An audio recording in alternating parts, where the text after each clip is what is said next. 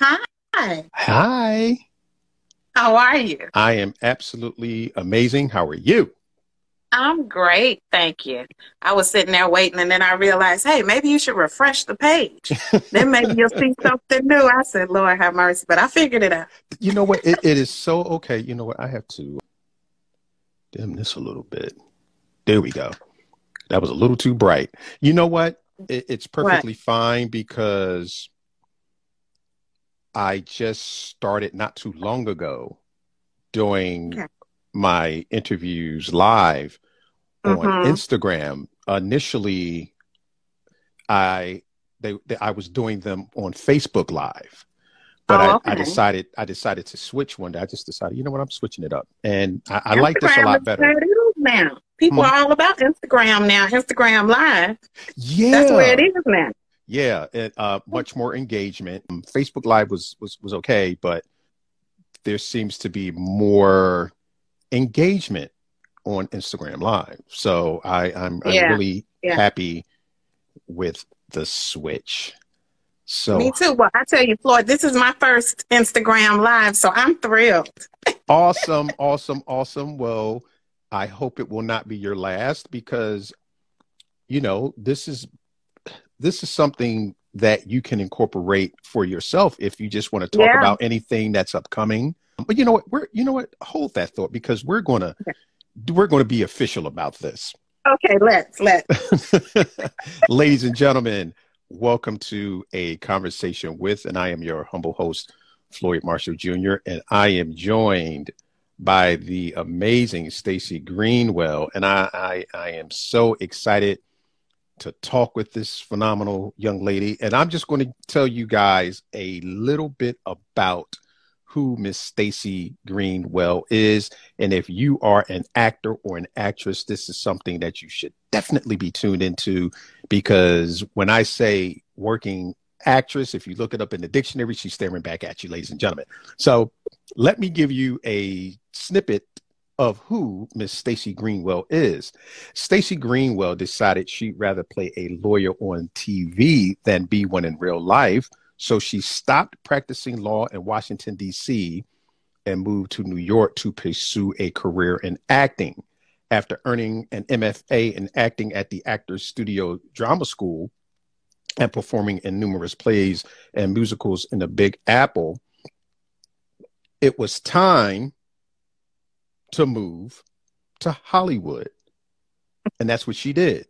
And since arriving in Los Angeles, Stacie has guest starred in various productions, including Perry Mason on HBO. That was phenomenal. And it was not the Perry Mason that your mother used to watch. She's also been in Shameless on Showtime, Last Man Standing on Fox, Sharp Objects, HBO, Modern Family.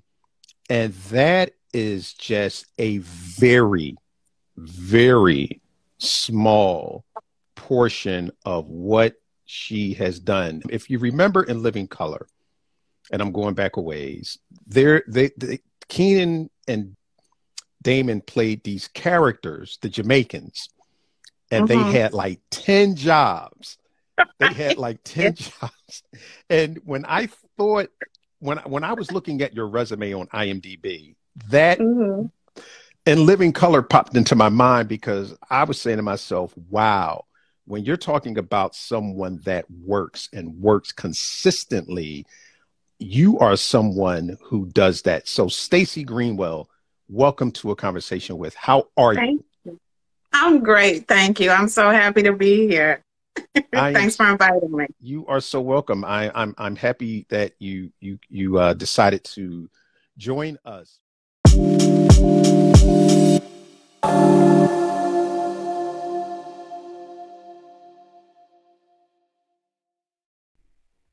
Welcome to a conversation with where we sit down with some amazing people in the film, media, and entrepreneurial space. We're going to talk about what makes them successful, and hopefully we'll give you something to help you maximize your business, but more importantly, to maximize your life. So sit back and enjoy a conversation with, and I'm your host, Floyd Marshall Jr. Hi. Hi. How are you? I am absolutely amazing. How are you?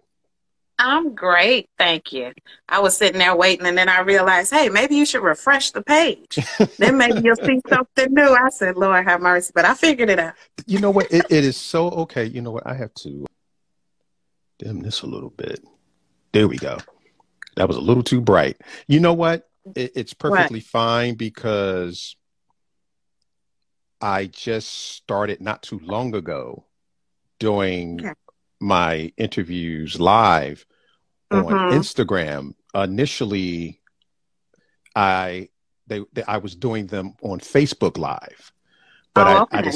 decided to switch one day. I just decided, you know what, I'm switching it up, and I like this a Instagram lot is better. where it is now. People Hmm. are all about Instagram now. Instagram Live. That's where it Yeah, is now. yeah, much more engagement. Facebook Live was okay, but there seems to be more engagement on Instagram Live. So I'm Yeah. really Yeah. happy with the switch. Me So too. Well, I tell you, Floyd, this is my first Instagram Live, so I'm thrilled. awesome, awesome, awesome. Well, I hope it will not be your last because this is something that you can incorporate for yourself if you just want to talk Yeah. about anything that's upcoming. But hold that thought because we're going to be official about this. Okay, let's.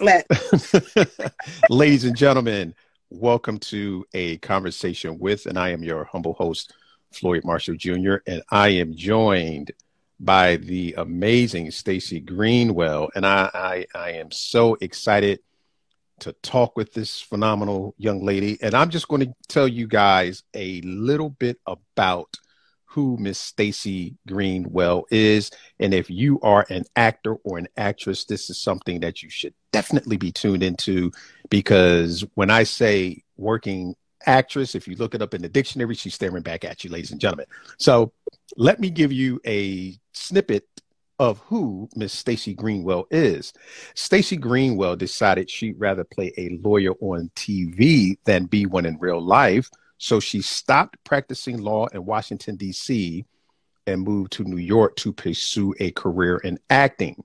After earning an MFA in acting at the Actors Studio Drama School and performing in numerous plays and musicals in the Big Apple, it was time to move to Hollywood. And that's what she did. And since arriving in Los Angeles, Stacie has guest starred in various productions, including Perry Mason on HBO. That was phenomenal. And it was not the Perry Mason that your mother used to watch. She's also been in Shameless on Showtime, Last Man Standing on Fox, Sharp Objects, HBO, Modern Family.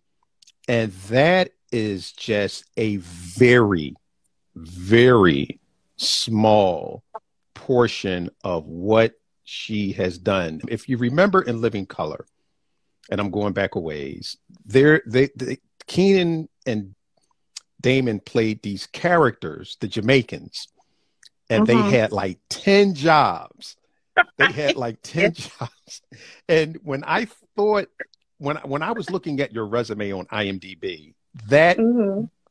and Living Color popped into my mind because I was saying to myself, wow, when you're talking about someone that works and works consistently, you are someone who does that. So Stacie Greenwell, welcome to a conversation with. How are you? Thank you. I'm great. Thank you. I'm so happy to be here. I am. Thanks for inviting me. You are so welcome. I'm happy that you decided to join us. So I'm going to get right to it. So Okay. where are you from initially? Atlanta. Atlanta. Yes, yes. Oh, Good old okay. Atlanta. Born there, went to Detroit from like ages 1 to 10, and then back to Atlanta until high school. So Atlanta's my home. Atlanta's your home. Oh, wow. Yeah. So you went to high school in Atlanta. Where did you go to Hmm. college? Georgetown. Oh, wow. You went to Georgetown Law School. Oh, okay. Phenomenal. Georgetown undergrad, Oh, University of Georgetown Virginia. undergrad. Okay. Hmm. So while attending Georgetown, studying law, Business. business. Okay. So Mhm. where did the lawyer come in? When did you start studying law? I didn't decide to be a lawyer till after I graduated from undergrad, Okay. had a couple of years off, and I was like, I think I want to go back to school. I like the performance aspect of being a lawyer. Now, I didn't realize that's what it was at the time, but the idea of, doing closing arguments and all of that stuff, it was attractive to me. I didn't know that it was supposed to be acting, but something drew me to law. And I love law school. I just didn't like practicing. Okay. So the jump from lawyer to actress, how did that come about? In law school, I did a mock trial. So we would all pretend to be each other's witnesses. And somebody asked me to go on the stand and be a mother whose son had been killed or injured or something like that. And I thought it was a fun opportunity. So I put on a wig and glasses. I started crying on the stand and really, going for it. And the teacher in the class, the professor, he called a recess and he said, "Are you okay?" And I'm like, "Yeah, I'm acting." And he said, "Well, you're going above and beyond most people when they get in here. People, they say the facts and everything you're supposed to say. But I just had so much fun, embodying this character. And it kind of awakened something in me that I didn't know was there." Wow. So yeah, you do the mock trial. I do the mock trial. And you're bitten by the bug. And you're saying, little bit. Okay. A little bit, but didn't know it. Okay. Until maybe a year later or a few months later, the Wiz came to town in Charlottesville, Virginia, and they were, looking for people to be in the play. I had never been in a play, but I do sing. And so a friend of mine said, "Well, won't you audition and see if you can be in it?" And I was like, "Well, I don't really know how to act, but, I could sing. Maybe I could pull this thing off." And I ended up being cast in Dorothy, and I realized that's what I had been looking for. When I got up on stage and started performing, I was like, this is the most fun I've ever had. And mind you, I had always been a singer, but I was kind of afraid to do it. I would do it and I would do a decent job, I think, but there would be so much, beforehand with nerves. And, afterwards I'd be asking my friends, "Did you like this part? Was it high enough? Was it low?" And I was like torturing myself. But when I mixed singing and acting together and I was the character, it was a whole different thing. It wasn't me. So it didn't feel as personal. Okay. It was just fun. So yeah, that's when I was like, okay, I really like this. Now, mind you, it's the third year in law school. So it was a fun hobby, but I wasn't thinking about pursuing it full time until later. Okay. So you get the lead role in The Wiz on your first audition. How long did the show run for?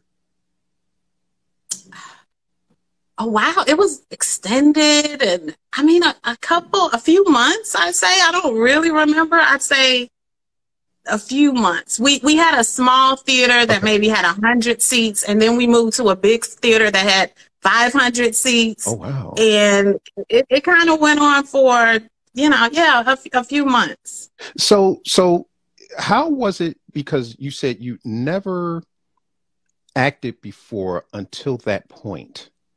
Singing, yes. Acting, no. So it was basically on the job training for you. Absolutely. Having to learn all the terminology and, you have to find your mark and you're like, what mark? So what was that like on your first production, knowing absolutely nothing and having to learn everything while going to law school? Exciting. I mean, the last year of law school, you kind of gone through the hard part, the hardest part, so I felt comfortable in law school to a certain degree. And So the new challenge was acting, and I welcomed it. I wanted to learn as much as possible.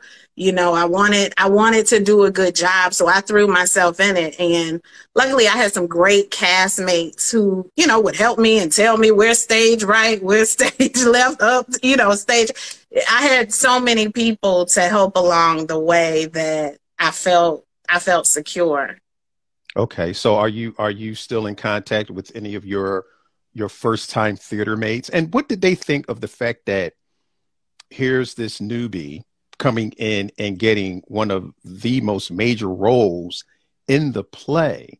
What did they think of that? Because that had to be interesting. The fact that, again, you've never acted, and you probably had some of them that have been training for quite some time. And then here you come and you get the lead part. So what was that dynamic like? Well, I like to think they were happy about it too. If they weren't, they didn't tell me. Okay. But that's this business. You got people who are starring in shows now who's like, I've never acted before, but they got a big break, and that's just the way it goes. There are people who've been working forever, but maybe they're not the lead of a show, but tomorrow they might be, and that's the beauty of this industry. It's not like a law firm. It's not like, well, I put in my time, now you have to make me a partner. No, it's I want to say random, like you never know when somebody's moment is. And I just had so many nice castmates, and I like to believe that they were all happy, for me. And we were a close knit group, and I am still in contact with some of them.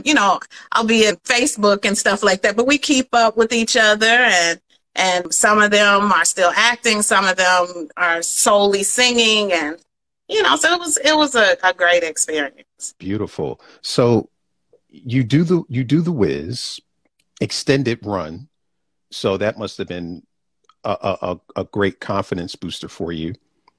And then after the Wiz, what happens after the Wiz? Because now you know that you can do this. So what was your next step after the Wiz? Back to law school, back to the plan. Okay. As it were. And, I graduated, I moved to DC, started practicing in a law firm, did securities and bankruptcy.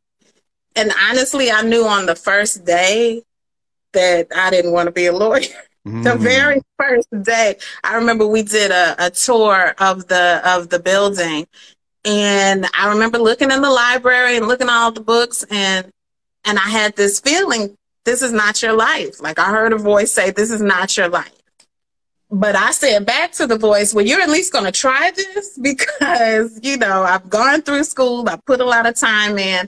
So I felt like I owed it to myself to at least try it. And I did for a couple of years. And after that second year of not hating it, but not loving it, there's so many hours that you have to spend doing law in a law firm. Like, it's long hours. So if you don't love it, it's probably not a good place for you to be. And I didn't love it. So I just started making a list of everything that made me happy, regardless of whether or not it was even a real job, regardless of if I could get paid for it. Like, I would write down having dinner with friends, travel, singing, but I didn't want to be like a lead singer. So I was like singing with a group, or, and then I thought, I had a great time acting. I wrote down acting, and I would write down some other things. And just like over a period of weeks, just whenever I thought of something that brought me joy, I would write it down. And then I just remember going over the list, and there were a lot of performance type things on there. So what about acting? What if I looked into that? So I started taking a local class at a community college. It was on Shakespeare, and that was fun. And then I took another class in New York. So I would drive to New York from DC every weekend to do an acting class out there. It was an interesting acting class. It was acting mixed with yoga, if you can believe it. Which was different, wow. But it was interesting. It was enough to get me interested, to keep me interested. So I did that. And once I had done all that, I was like, maybe I could really do this, but I would need to go to school. and I was watching Inside the Actor Studio on television, and I said, now that'll be a cool school to go to. What if I could go there? And I applied and I got accepted, and that was that. Wow. I quit my job. I was out. Wow. So you see Inside the Actor Studio with my hero, James Lipton. I absolutely loved. He's great. Oh my gosh. Iconic. And you apply and you get in. What was it like taking classes at such a prestigious school? Because if you've ever watched the Actors Studio, the people that have come through those doors are some of the biggest names in the business and people who have really put in phenomenal work. And here you find yourself walking those very same halls. So what did it feel like to actually go and study there? It was amazing. You know, I felt like I would be learning from the best. I felt like, you know, it was a great opportunity for me to really dig in and get this training that I needed to take it to the next level, you know, because I knew there was something there with acting, and I was, you know, passable. You know, I was entertaining, but I knew it was all guessing. And I was like, there's got to be some technique. There's got to be more. And I was thirsty for it. And especially after having another career, it made me all the more grateful to have this opportunity to pursue my passion.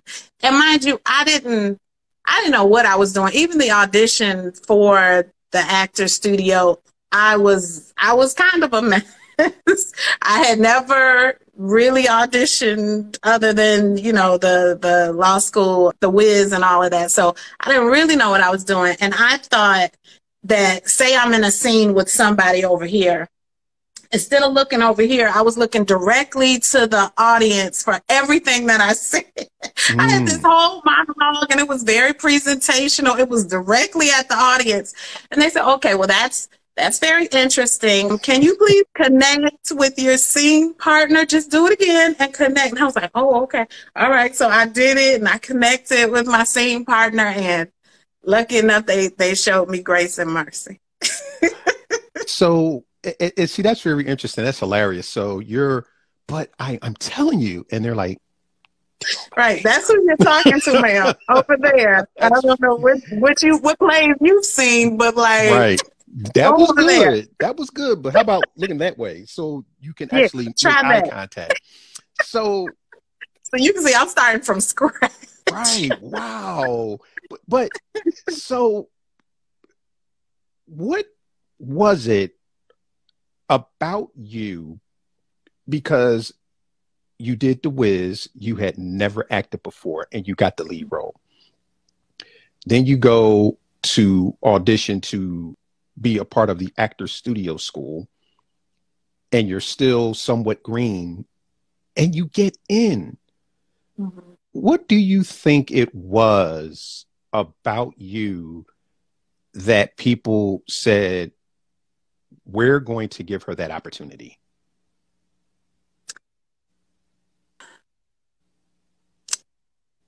Maybe they saw the effort. Maybe they saw the joy that it was bringing me. Maybe they, you know, I really don't know. Maybe they saw the God in me. I don't know. I know it's important to do your best at any occasion, you know, and when you're doing your best, I think eventually somebody will take notice. They see that, you know, this girl, she might not have it all together, but I see this girl putting forth some effort. I see something in her that wants it bad enough that at some point she'll be able to flourish. And I was fortunate enough to find people who would work with me. They saw that little seed and they were willing to water it. Okay. That's all I Okay. can think of. Well, I mean, and I agree because Sean Penn totally bombed his first audition, which was Fast Times Did at he? Ridgemont High. He totally bombed it. Wow. A lot of people don't know that. Sean Penn No, I bombed, didn't know that. but the casting director basically said what you just said. There's something there. And the rest, I mean, because if we say Sean Penn, you know immediately who that is. Yeah, So he's a nice. training, Mm-hmm. how important, if you're talking to a young actor or actress, for you, how important is training? Very, very important. I think it's one thing to have quote unquote raw talent, but at least as far as I'm concerned, technique is important as well. And a lot of times that's what you get in school. You also get that practice, you know, on stage with your fellow classmates and having a professional give you advice as to how you can get better. To me, no matter how good you are, you can always grow. You know, even the greats have acting coaches on set and all of that. You know, Leonardo DiCaprio, whoever you like a lot, 9.5 times out of 10, they have some type of acting coach that they work with, because I think the best are always trying to get better. And that's what you get in school. And so I'm a big proponent of learning, and learning all types of things. I like the fact that I have different things in my toolbox. I've learned from different people. And so if you're doing one thing and it's not working, go in your toolbox and find something else. You know, the more you know, the better. And you know, and I think maybe this is for non-actors, but when you look at television, you might see someone having a conversation and it looks natural.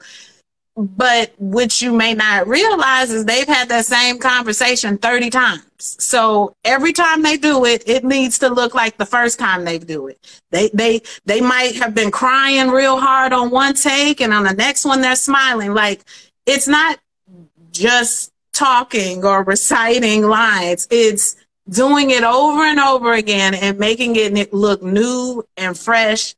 And the first time you said it, you know, and a lot of times that's going to take some training, you know. Mm. So I highly recommend it to anyone who's considering acting. And considering it seriously. Exactly. Right. Yeah. Because, if it's not serious, then, hey, you can do what you want to do. You know, and maybe it will be enough. You know, I was in the Wiz with zero training, you know, so sure, you can do some things, but, you know, I'm always trying to grow and learn. And I heard it somewhere. I think it was maybe Michael Jordan who said, make your weakness your strength. So whatever it is that you're like, well, I'm not so good at that. Train hard at that. If you're not good at crying, that's what you need to go hard at. When you're at home, when you have some downtime, whatever it is, do memorization. Even if you don't have an audition, work on your memorization. Like, there's always something you can do. And with training, you'll be able to be stretched in ways that you need to be stretched. That's beautiful. So you get your MFA and you decide to make the move to Los Angeles. Mm-hmm. Was that a hard decision when you decided, you know what, I'm done here, so it's time? Hard.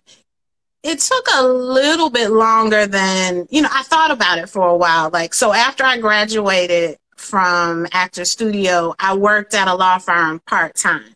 So during the day I would do, and they knew I was an actress, so they would come see my plays at night, some of the lawyers and partners, and it was so sweet. And some just told me, don't lie to these people. Tell them what you do, because you need to go to auditions, you need to work. And for me, that was first in my life. Yeah, I needed money, but my passion, my dream, all of that. So I needed something flexible. And thank God they were very flexible, and they would, you know, good luck on your audition, break a leg. And I come back and I did that for 3 years. And there just came a point when I thought to myself, you don't really like leading this double life. Like, you want to go hard and pursue what you want to pursue. And it was television. And I just knew that California was just a better opportunity for me at the time. Also, it was warm. I was sick of being cold. I can't stand cold weather. Me I neither. had that last winter. I was like, I'm out. So, when people will say, well, you need an agent, and, you're not the youngest person, and you don't have this, and you don't look like that, and you're black, and a lot of people had a lot of negative things to say. I didn't have time for that. I was like, listen, I need to do it, and I need to do it now. I may not have everything, but I got myself, and I got my will, and I got my God. I'm ready to go. So I just finally just took a flight out here, and that was that. So you get to Los Angeles. Yeah. No agent. What do you do? I took I think it was called LA Connection, which was a week-long thing with workshops all throughout. So you meet casting directors, agents, and stuff like that. So the first week I got here, that's what I did. And I just hit the ground running, met a lot of nice people. And I was actually able to get my agent from that first week that I was here. I met him then. So you know what? The more you talk, the more I'm thinking that you are absolutely where you're supposed to be. Because I'm going to rewind the tape. The Wiz, no experience. You get that. You get into the actor's studio while looking straight ahead as opposed to looking at your scene partner. Then you move to Los Angeles, and the first week out, you go to LA Casting Connections, and you get an agent. I'm believing that you are exactly where you're supposed to be, but that's how I think. What is your mindset on that? That I'm where I'm supposed to be. I'm where I'm supposed to be. What are your thoughts on that? I did feel encouraged. I felt like, and I still feel like, if you take a step, God will carry you the next 5 steps. Like you have to be moving and making an effort. And I think those are the times, when you're rewarded, when you're going forward. Now, mind you, everything wasn't like that. Of course, I don't book everything, but I felt like it might have been exactly what I needed to keep me encouraged to keep going, and so that's what it was. It was encouragement. Like, okay, you're doing the right thing. Take another step. Good job. Do another step. Almost like a little baby. You got it. Keep walking. You keep walking. And so it felt right. Wow. So you get an agent, and what does he or she start sending you out on? What was your first television role? Well, what I found out is that having an agent doesn't mean you'll get auditions. That was the first lesson. So I had this agent, and I'm like, come on, Hollywood, I'm ready. Come at me. No auditions. So then I was like, oh, okay, I guess I have to put forth some effort. So I started doing more of those workshops and making relationships with people, letting them see what I could do. And then I started getting auditions that way. And in fact, my very first role, I submitted myself for, and that was Twinkie Bird cast me in my first role. I know you're familiar with her.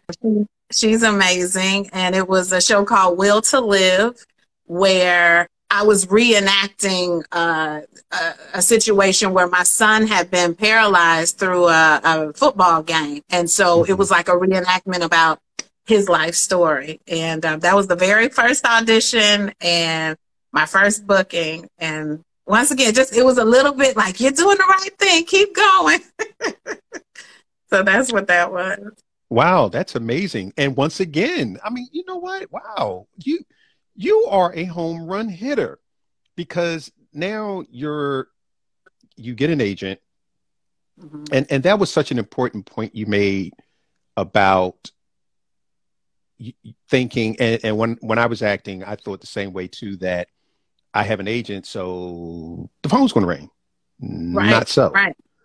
Until Nope. I started actually submitting myself to some things, and actually when I talked to them, they encouraged that.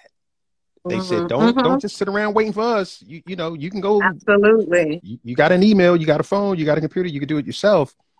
But your first submission, you get in front of Tracy Twinkie Bird, one of the most iconic Black female casting directors in the industry, and you book the role. So again, it's I think you're where you're supposed to be. So you get that job, and then what follows? Another casting director who I met through workshops. I got an audition for Criminal Minds and booked that one as well. That was my second audition. It's starting to sound like a lot. Trust me when I say it's not like that anymore. I don't book everything. No, I don't book everything, but it does. Back then, it kind of was the case.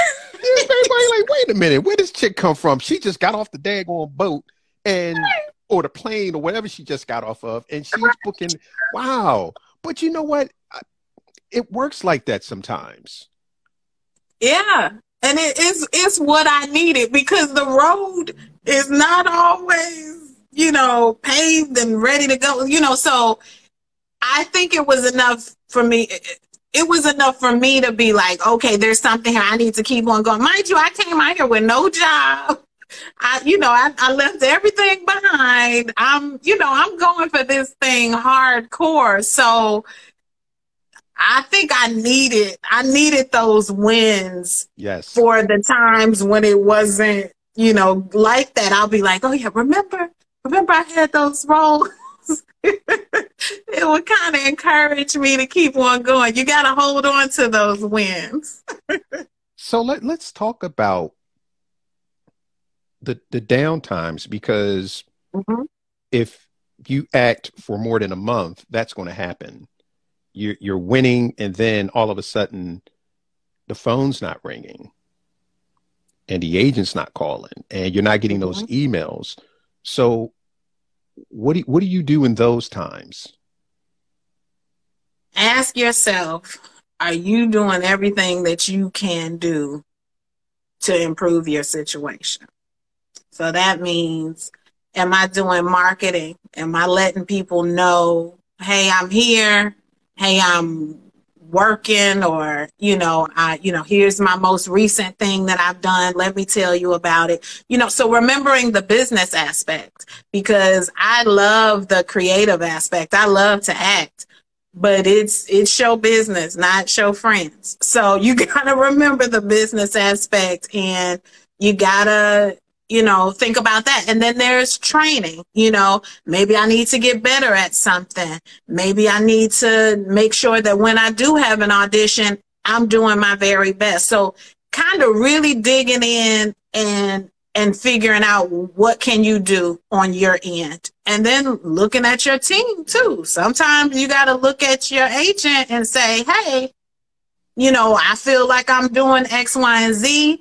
Maybe we're not a good fit. It's like any other relationship. Sometimes it works out, sometimes it doesn't. But you have to, I know people who never talk to their agent, and the agent never sends them out. And I'm like, no. It's a relationship, and you guys need to be talking about ways for you to get out there and book these roles. So yeah, just figuring out, what can I do to make this situation better? Because there's literally always something that can be done.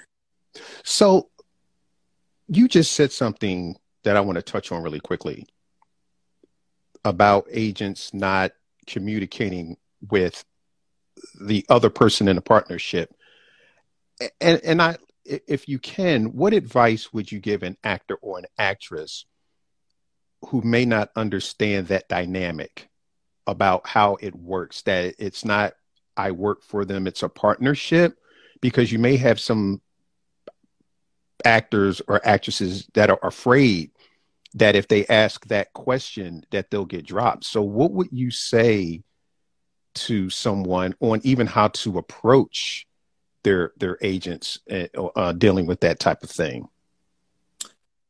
Well, just like in a regular relationship, a romantic relationship, when it's not working for you, I would say, first figure out, is there anything I could do about it? So when things are slow, I might reach out to an agent and say, hey, I notice things are quiet. Is there anything that I can do on my end? How are the headshots looking?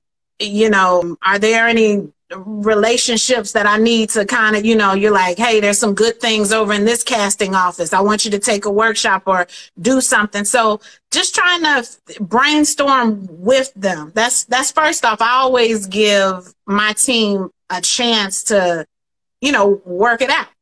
And then once you've done that and it's still not working and you know that you're doing everything that you can, it might be time to sever that relationship. And you do, just like a romantic relationship, I might break up with somebody, but I can find somebody else. There's always somebody else. And so we can't be afraid. There's nothing to be afraid about. If you want to be afraid about something, be afraid about wasting time with somebody you shouldn't be with. Ooh. That's something to be afraid of. And I've done that. I've learned it romantically and also in terms of teams, because you think, you let fear make your decisions, and that's not a good idea, and like I said, it's not all about the agent by themselves, but once you know that, hey, I'm sending out marketing materials, I'm staying in contact with people, I'm doing strong auditions when I do audition, or I'm booking, I'm getting callbacks. When all that's happening and you're still not getting what you want, try it elsewhere. Try it elsewhere. I mean, honestly, if you're not getting sent out, you don't have anything to lose. Like, what is there to lose? You don't have anything. You're right. But I think so many, because again, and this is just my opinion, but I just don't think a lot of actors, and I think this comes in on the business side, knowing the business side of it. So you will understand that aspect of the relationship, that it's not a, hey, you work for them, that it's more of a partnership. And right now the business isn't firing on all cylinders. So we need to sit down and we need to figure out exactly, like you said, okay, let me look at what I'm doing or what I could be doing first. And if I'm looking and, all my ducks are lined up, then I have to look at my business partner. Okay, what are you not doing?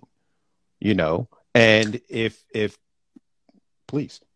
And it's not personal. It doesn't mean somebody's a bad person or whatever. It just might not be a good fit for whatever reason. Maybe that person doesn't have the relationships that could benefit you, or maybe you're just not at the top of the roster in that lineup, or maybe that person's trying, but it's not working out. So it's not personal. And that's the first thing people need to realize. Like, it's business, and everybody wants to win. I'm sure that agent wants you to book too. So it's not even a huge loss for them, probably, if you sever ties. If I think there's a better situation after you've done research and looked around and said, hey, I might fit into this roster a little bit better, or I kind of like this team over here. Why not try it? Yeah. I mean, why not try? I've left places. There was a commercial agency that I was with. Super nice people, the nicest people ever. And I loved them personally, but I didn't feel like I was really getting everything that I wanted to get from them. And they were a nice size agency and all that good stuff, but I was only being sent out sporadically. Now, I did have a good booking average with them. So it was like, I might go out once every 2 months or something, but I would book something. So it felt kind of good because I was booking, but I was like, this isn't enough. So I left, and they were kind of mad about it, but I left. I went somewhere else because I thought, well, if I'm doing decently right here, going out sporadically, just imagine if I could go out, more, then I like to try that. And there's no guarantees. You can go somewhere, it could be worse. True enough. Then maybe you just got to go somewhere else. I mean, it's just life. Everything doesn't work out. But I owed it to myself to try. And I did try. And I ended up having a better fit. Somebody who was able, I don't know why this person was able to send me out more, get me into the room more, but they were. It was just a better fit for me. And you got to take a chance on yourself. You got to take a chance on yourself and not be afraid that you're going to fail.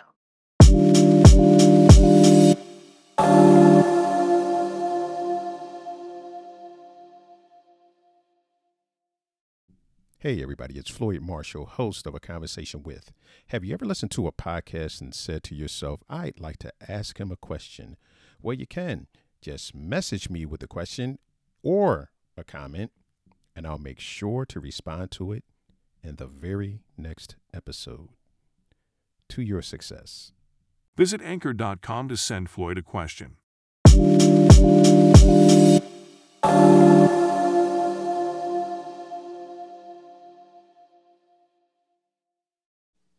Because the worst thing that you could do is fail. And guess what? It's still okay because you'll have another opportunity and you'll try again and you'll learn from your mistakes and you'll do better. Like, failing is a part of success. It's completely okay. It's completely okay. And that's what I try to remind myself, that I love what I do and it's awesome. But I have a life outside of acting too. I have people who love me whether I bomb an audition or not. I have a husband who will support me whether or not, I booked whatever role. So, it's important, but it shouldn't be the only thing. Sometimes we get so bogged down, with, I gotta. It'll work out. Just give it time. It'll work out. Yeah. And some people, it's the end all be all. Yeah. And I was listening to an interview that Stacie did, and she said something very interesting when talking about actors not booking. As you said, it's not personal. And she said, this is what people need to understand. It's not that they're saying no. It's basically they're saying, we just made another choice. Right. We just made a different choice. Yeah. And I think when people really begin to internalize that, things will work out so much better for them, because like you said, you have so much more outside. Acting is what you do. It's not who you are. Right. And that is such a distinction. So do you run across people, and you've been doing this for quite some time.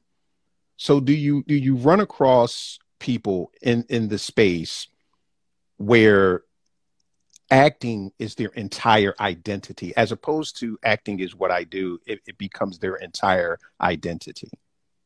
Oh, yeah. And I mean, sometimes I get consumed in it, because when you want something so bad, it can consume you to a certain degree. And that's when you kind of need a reality check, that you kind of have to take a step back, because sometimes it creates this despair. And when you're going into an audition desperate to book, it's unattractive. Like, it's almost like going on a date and I'm like, oh, thank you for taking me out. I never been nowhere. Thank you so much. Oh, Jesus, thank you. Like, you can't be so desperate. You said I ain't never been nowhere. Never been nowhere. Floyd, thank you so much. Oh God, a girl like me. Like, you can't be so desperate. You gotta ease up a little bit. You gotta trust that you'll get the roles you're supposed to, and the ones that are supposed to go to somebody else, let them have it. It's fine. You'll have yours, and be happy for them, because when you get yours, you want somebody to be happy for you. So let it go. And that's the great thing about this business. There are roles coming out hourly. Like, if I don't get that, guess what? I'll get something else. It'll be my time eventually if I stay in the game, if I keep on working hard, if I show up. You got to be in the game to win. So just with that tenacity and time and practice, it's simply a numbers game. Like, eventually you'll be able, and one more thing, you got me talking, Floyd. No, please. One more thing is that we need to enjoy the journey as well, because whatever goals that you have, eventually you'll meet them, and then you'll have another one. What if I want to win an Oscar? Okay, when I win an Oscar, then what? I want to win another one, or a Tony, or like, there's always something to strive for. So try to enjoy the journey, because hopefully the journey is long. So even when I'm auditioning, I try to find joy in it, because I don't know what's going to come from it. Maybe I'll book, maybe I won't. But look, I have an opportunity to show what I can do. I have an opportunity to perform. So find the joy. If you get a call back, love it. Love it. You may, if you're on hold, like, all of these are little successes, little wins that are leading towards whatever we whatever we aspire to do. So enjoy that process. Don't be so, I got to get these end results. That's what I think anyway. That's phenomenal. But when you say I ain't never been nowhere, I'm like, girl, I'm just taking you to the corner store to get a soda pop. Oh my goodness, the corner store. But I've never been off my porch. So you gotta ease up. This is exciting, but that's so true. So how do you handle that when you go into an audition and you're nervous? How do you handle that, especially now as a veteran?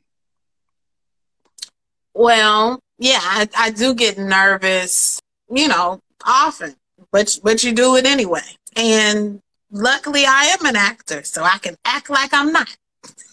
You can start right when you go into the room, back in the day when we were going into the room more often. But, I would tell myself, what would Oprah do? What would Denzel do? Like, I try to think of people who have a lot of confidence.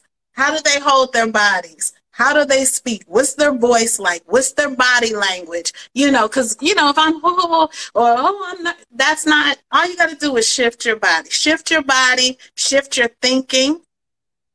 Think to yourself, I got this. I already got this. I try to visualize not just the audition going well, but when I'm on set, I try to think about what that would be like and kind of carry that feeling with me. Like it's already done. And then try to focus on what I'm doing. So if I'm doing the audition, focus on that other person that I'm talking to. Focus on the matter at hand, as opposed to thinking, oh, what if they don't like me? What if I'm not good? What if I mess up? Just focus on doing what you came in there to do. Your mind can only hold but so many thoughts at one time. So, if you're like, okay, I'm physically doing what confident people do. I'm speaking like a confident person. I'm focused on what I'm here to do. You do all that, and eventually your body's like, oh, okay, we're cool. We're all right. Your mind will calm down. Like, oh, okay, we're safe. We got this. And that is so true. And there are studies that have shown that when you do basically what you just described, your mind cannot tell the difference. Yeah. Your mind cannot tell the difference. So if you're in the moment in fear, that is what your mind sees and feels. Mm-hmm. But if you're in a moment of confidence, to your mind, it's the exact same thing. And they talk about, if you've ever watched a movie and you see someone get their arm chopped off and you have a visceral reaction, because your brain cannot tell the difference between someone physically getting their arm chopped off and Yeah. seeing someone getting their arms out. To your brain, Right, it's right. all the same thing. So when you're in the Right, room saying, right. I got this, your Yeah. mind's like, okay, and it releases endorphins and things in your body. So now you're standing straighter, you're Yeah. speaking, you know, more distinctly and more clearly, and you're saying, and then they're like, wow, what the hell just happened? Right. Is that why Yeah. Stacie's always booking work? And prayer, I forgot to say that. That's really important too. I pray. That gives me comfort too, because I think, and obviously it's fine to be nervous, and that's a human emotion. But I pray for the strength to do it anyway, in spite of. I get nervous every day, not every day, but there's always something you could be nervous about. But make sure you keep going. And eventually, like with practice, your body and your mind will realize, hey, I've done this before. It's not so scary. I could do it again, and you'll get more and more confident with each time. So question for you. What is the craziest thing that has ever happened to you on a set? Crazy? Crazy. Let me think about that. What is crazy? Well, one time, I don't know if it's, okay, I have a story. It's kind of crazy. I was working on Sharp Objects with Amy Adams, who I adore, who is such a really nice, down-to-earth woman and just fun to act with. And I had Jean-Marc Vallée was the director. He passed away the end of last year, but I adored him. He was the director of Sharp Objects and also Big Little Lies, and he was so sweet. And he and I just had a great working relationship. So I played a nurse on the show, and I had done the things that I was supposed to do for my role. And so I'm like, okay, I'm done. I guess I'm wrapped for the day. And he's like, nah, stay around. I might need you for something else. I'm like, you might need me. Okay. So I just kind of hung out. And then he said, get in that scene over here. I want you in this scene. It was like a truly emotional scene with crying and death and all this stuff. And you want me to jump in with an Academy Award winner and just kind of improv and get in there with no preparation at all. So basically it was like, yeah, right before this big emotional scene that I had, and usually like, I'm doing all this preparation and thinking about how I'm going to do it and listening to music. And it was like, no, you don't have time for that. Just jump in here and act with this woman who is a real professional. Go. And I did it. I did my best, and I felt good about it. It was scary at first, but sometimes you do have to kind of just be thrown into the pool to figure out if you can swim, and that's what he did. And it was the most thrilling. It went from nervousness to excitement. It was just thrilling to literally just not know what was going to happen. I had no idea. And to be able to do it, that was pretty crazy and pretty great at the same time. Wow. So now that you can actually be in the scene with an Academy Award winning actor. What did that do for your confidence?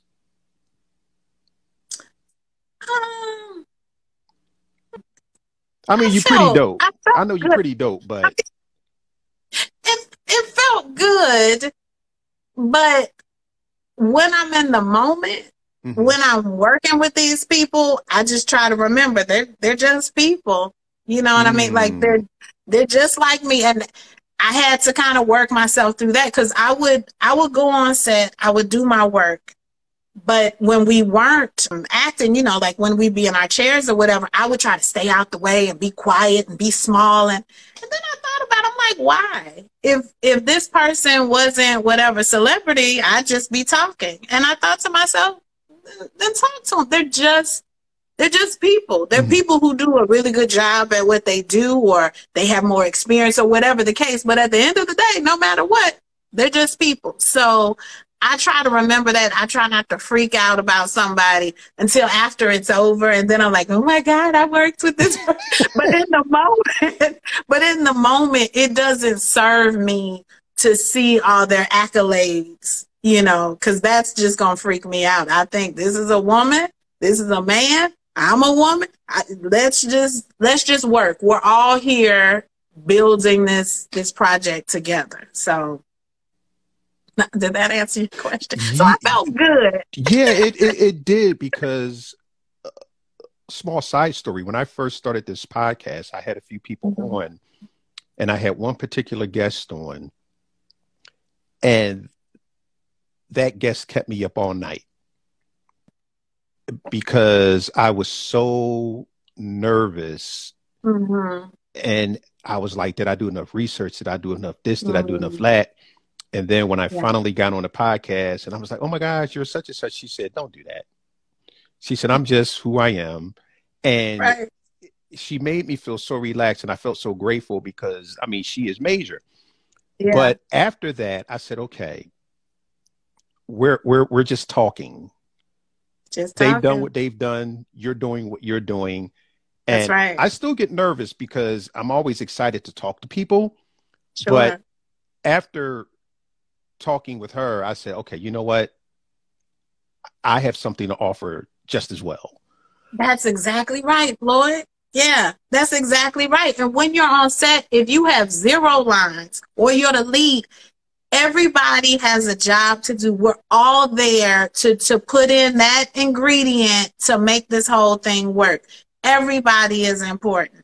If it's the doorman, that scene's not going to look right if you at the hotel without the doorman answering the door. Like, you need every single person. And whether my part is small or big, it doesn't matter. They wanted me here to do my job. And so I need to carry that with pride and not feel like, oh, I just had this little part. No, it's important.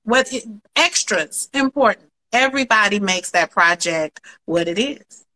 And that's so true, because sometimes when I talk to an actor and they'll say, I have a small part in the movie, I'm like, no, it's not small, because that part was needed. That's right. If you go out and you take a lug nut off of the tire on your car, if you take off one lug nut, there's an issue. Right. Because when that car gets going down the road and it's only got 3 lug nuts, it may be starting to wobble a little bit. So that's right. You need every component is important. That's right. That's right. So I'm sorry, please. Oh, I was just going to say, imagine a movie without extras. You go into the grocery store and nobody else is shopping. But you go, you know what I mean? Everybody is important, regardless. If you're in a train station, nobody's walking behind the main character. That train station's going to look crazy. You need that man walking by. Every single aspect is important. And honestly, that goes for the whole crew as well, giving them some love and everything they do, the props, the gap, everybody, we're all a team. And I think it's important to remember that. Absolutely. It's all symbiotic and it all works together. So now, do you also teach? I have in the past. I don't do it as much as I used to. I used to have classes and everything, but now I've been a bit busier, thank God, but I'm still able to, I talk to new actors all the time, new and old, whoever needs me, I try to be there in any assistance that I can. So yes and no. Okay. No formal classes, but I still have one-on-ones with people now and then. Beautiful. So you have done a lot. And one of the favorite things that you've done, and I know people are going to be like, Floyd, all this she's done, and you're about to ask her about this. Uh-oh. What? The insurance commercial with Doug and my emu. I mean, you like that? I love the entire series. Yeah. And what was it? Well, okay. I'm not even going to ask you what it was like working with the gentleman. I want to know what it was like I know about working the emu. with the emu, because the emu is my favorite character.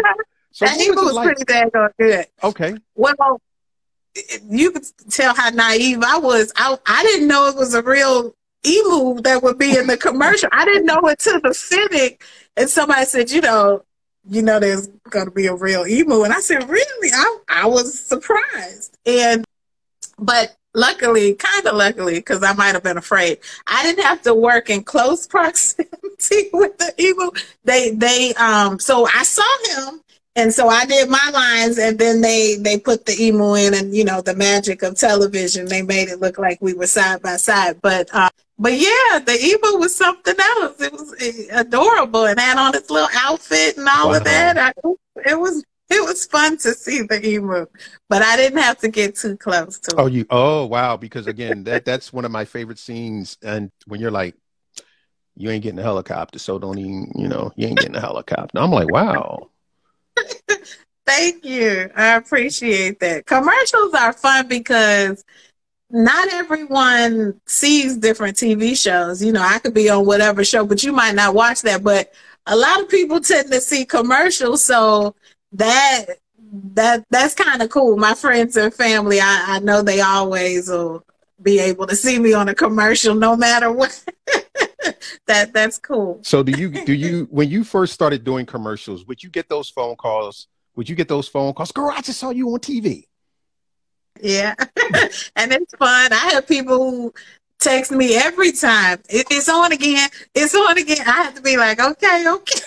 I get it. It's on. You don't have to tell me every time, but it's nice to to have people excited about what you do, and I do it too. When I see my friends or come around, I know that person. Oh yeah, I know. And so it's fun. It's fun to be able to see people, doing stuff on TV. So I get it. It is because sometimes when I see my friends, I'm like, oh, this goes. My wife's like, who? I'm like, she's like, I don't know who that is. She's like, I don't know who that is. I'm like, oh, okay, well, that's such and such. And she's like, yeah, whatever, So I'm fast forwarding through the stories. I'm either saying, ooh, that's my friend, or ooh, I auditioned for that. And didn't get it. You're like, so she got it. So she got it, huh? Okay. It's all good. It's just like you hear a script. You're like, oh yeah, that sounds familiar. I know that script. I remember that. Good for her. So you've been on, Grey's Anatomy. You've been on, Criminal Minds. Now, did you actually work opposite one of my favorite rappers of all time, LL Cool J? I did. And he was absolutely wonderful. He's one of my favorites too. The 16-year-old girl in me was very flustered. But yeah, I'm a longtime fan. But he was such a joy to work with. We had an opportunity to work together for a few days. And I remember the last day, I was asking him about everything that he does, because he hosts a radio show and he hosts, award shows, and what was that? The lip sync battle and all of that. So in addition to NCIS LA, he has all these side jobs. And so I was just asking about that. Like, how do you do what you do? And he was like, I'm a hustler. Like, that's what I do. You gotta stay out there. You gotta always be doing stuff. And so he turned to me, he said, well, do you write? And I said, no, I don't really write. And he said, you ain't got no ideas?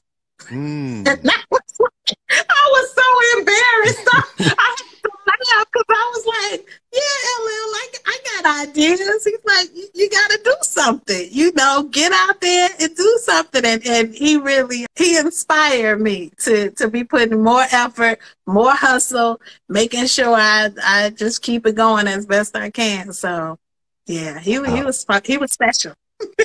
Yes, he is, because I actually listen to his station on Sirius Radio when I'm in the gym. Mm-hmm. The LL, what is it? The B side and stuff. So yeah, he's one of my favorite of all time because yeah, the teenager and then going through the military, listening to him the entire time, you know, my 20s and my 30s, my 40s and my 50s. Yeah. Because Yeah. I still listen. But Viola Davis. Oh, yes. That's so great. What was it like? Now, I know we're not supposed to get starstruck and all of that, but come on, ladies and gentlemen, Viola Davis. It's Viola. You got to. You got to be starstruck. First off, she's so pretty. I was kind of just taken aback. You know, before I got a chance to meet her, I was sitting behind her and she had on this dress and it was kind of like a V-neck. Now I feel like I might look like a stalker or something. But like she understands. She understands. Right, don't tell her, but she was just so pretty. And I was like, oh my God. I was just taken aback by her. And then when I had a chance to meet her, she was so warm, so sweet. You know, she shook my hand and she has this beautiful resonant voice. And she was like, nice to meet you. And talk about confidence. Another thing that I try to think about is robust, resonant voices like Viola's, which is, it just screams confidence to be able to command a room with your voice. Oh my gosh. I was in awe of her. She was funny. She was making jokes on set, you know, just really lively and fun to work with. Wow. 'Cause she's good. Yeah. I've followed her good for a long time. And sometimes when I talk with actors and well, I want to do this and things aren't happening. And I'll use her as an example and I'll say, did you ever watch Law and Order? I mean, back in the day, Law and Order. They're like, no. I said, you need to go back and watch all those episodes where she was the janitor, where she was the parole officer, where she was the public defender, where she was the school teacher, and, you know, just guest starring roles or smaller roles. There's a progression. I'm like, she just didn't arrive where you see her now. That's right. That's right. That's one of my favorite things to do. I was looking at a movie yesterday and it started recognizing people from a movie from 30 years ago. It's so cool to see someone's progression. A lot of people just don't show up and become stars. Now, some do, but a lot don't, you know. And Octavia Spencer. Yes. Spencer, yeah. Was in, I think it was called The Soloist with Jamie Foxx. Mm-hmm. She was, I guess, I don't know if I should call a featured extra or something like that. I don't think she had any lines. She might have even been on screen during the credits, if I remember correctly. And I'm like, that's Octavia. And maybe a couple of years later, she won an Oscar. I'm like, you went from being an extra to winning an Oscar. That's the beauty of this business. You never know how your path will be. You never know. You know, that's why I think we stay in it. You know, that's why I stay in it, because I never know when something beyond my dreams is just going to come true. You know, that's the beauty of it. But you won't realize that unless you're in the game. That's right. I read this. I just got finished reading this book, The Alchemist, and they basically talked about that, where someone kept doing something. They kept doing it and they kept doing it. And at the 10th hour, they were about to stop. Mm. And basically in the book, I think it's saying an angel came to them and said, hey, you need to do it one more time. Because that 10th time come on is the time. Yeah. So like Steve Harvey says, if you're going through hell, why stop? Keep going.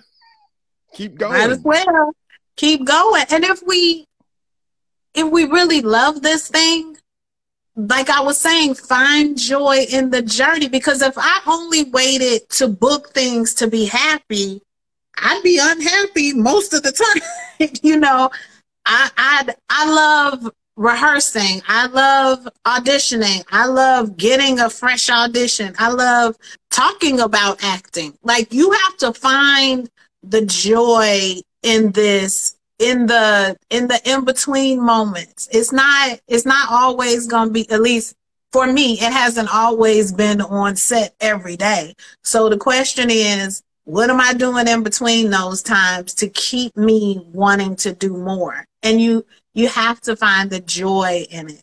Those quiet moments, if you will. Beautiful, beautiful. Well, this has been absolutely amazing. So what Aw, is next on the horizon for Miss Stacie Greenwell? let's see. There's a movie that I'm in that'll be out in April called Unplugging, and I'm looking forward to that. It's with Matt Walsh and Eva Longoria, Ooh. and I'm looking forward to that. A comedy. I got another commercial coming up in April as well. Uh-oh. So looking forward to that. And who knows? It's pilot season, so we'll see. Keep me in your prayers. I definitely will. I definitely will. But again, this has been amazing. I am so glad that you came on, because you've really given, because we always have actors tune in, and I really wanted them to hear what it took from someone who is actually working in this business, but more importantly, what you're doing to actually get that work. So I truly hope that everyone had an absolutely amazing time. But before we go, you had some friends join. See it? Let me see. Wild Dance for Cool Socks. Sending you so much good vibes and light, Stacie. And let's see. Let's see. How can I see? I saw my mama. I saw my friend. Yes. Khalid. Oh, look at all my friends. Yes. Will Dance for Socks. Oh, that's one of my salsa friends. Hey, sweetie. Wow. Oh, you do salsa? So much love. I do. I love it. Those are some of the things, to keep you going. You can't just be focused on acting all the time. You got to do something else. And salsa is my something else. I love it. So many great people that I've met through that. Oh, thank you so much, friends, for tuning in. I appreciate that. It means a lot to me. And Floyd, it has been a true pleasure. Thank you so much for inviting me. Thank you for coming. And you will definitely be coming back, because there's another segment that I like to do where I bring 2 to 3 people together to talk about the business and, what to do and what not to do. And I definitely want to have you back, because again, when we talk about working, ladies and gentlemen, please just go to her IMDb page. IMDb page. Please just go and take a look at the long list of credits, because she's obviously doing something right. But if you've enjoyed the show, please subscribe, because we're now on all the streaming platforms, which is absolutely amazing. And if you are not following Stacie, could you please go to her Instagram page right now and follow her? Oh, yeah. And besides Instagram, where can people find you? All the platforms. Twitter and Facebook, and I even joined TikTok recently. I followed you. Oh yeah, I sure did. I think I'm up to 2 followers now. So come on, so come on, friends, join me. But yeah, everywhere, just my name, Stacie Greenwell. So yeah, I would love to have you all join me. So make sure you follow her on all of her major platforms, especially TikTok. TikTok is a strange animal. I'm still learning it, but it is what it is. It is what it is. But we need to be on there, because, this is what we do. But ladies and gentlemen, thank you so much for taking an hour and a little bit of change of your time to spend with myself and Stacie. It has been such a pleasure and such a joy to have her on. I am so looking forward to having you back. And I'll just end the show the way I always end it. Love it like a hobby, but treat it like a business. Ladies and gentlemen, Have an absolutely phenomenal night. Stacie, again, it was such a pleasure. And I look forward to having you back on A Conversation with Floyd Marshall.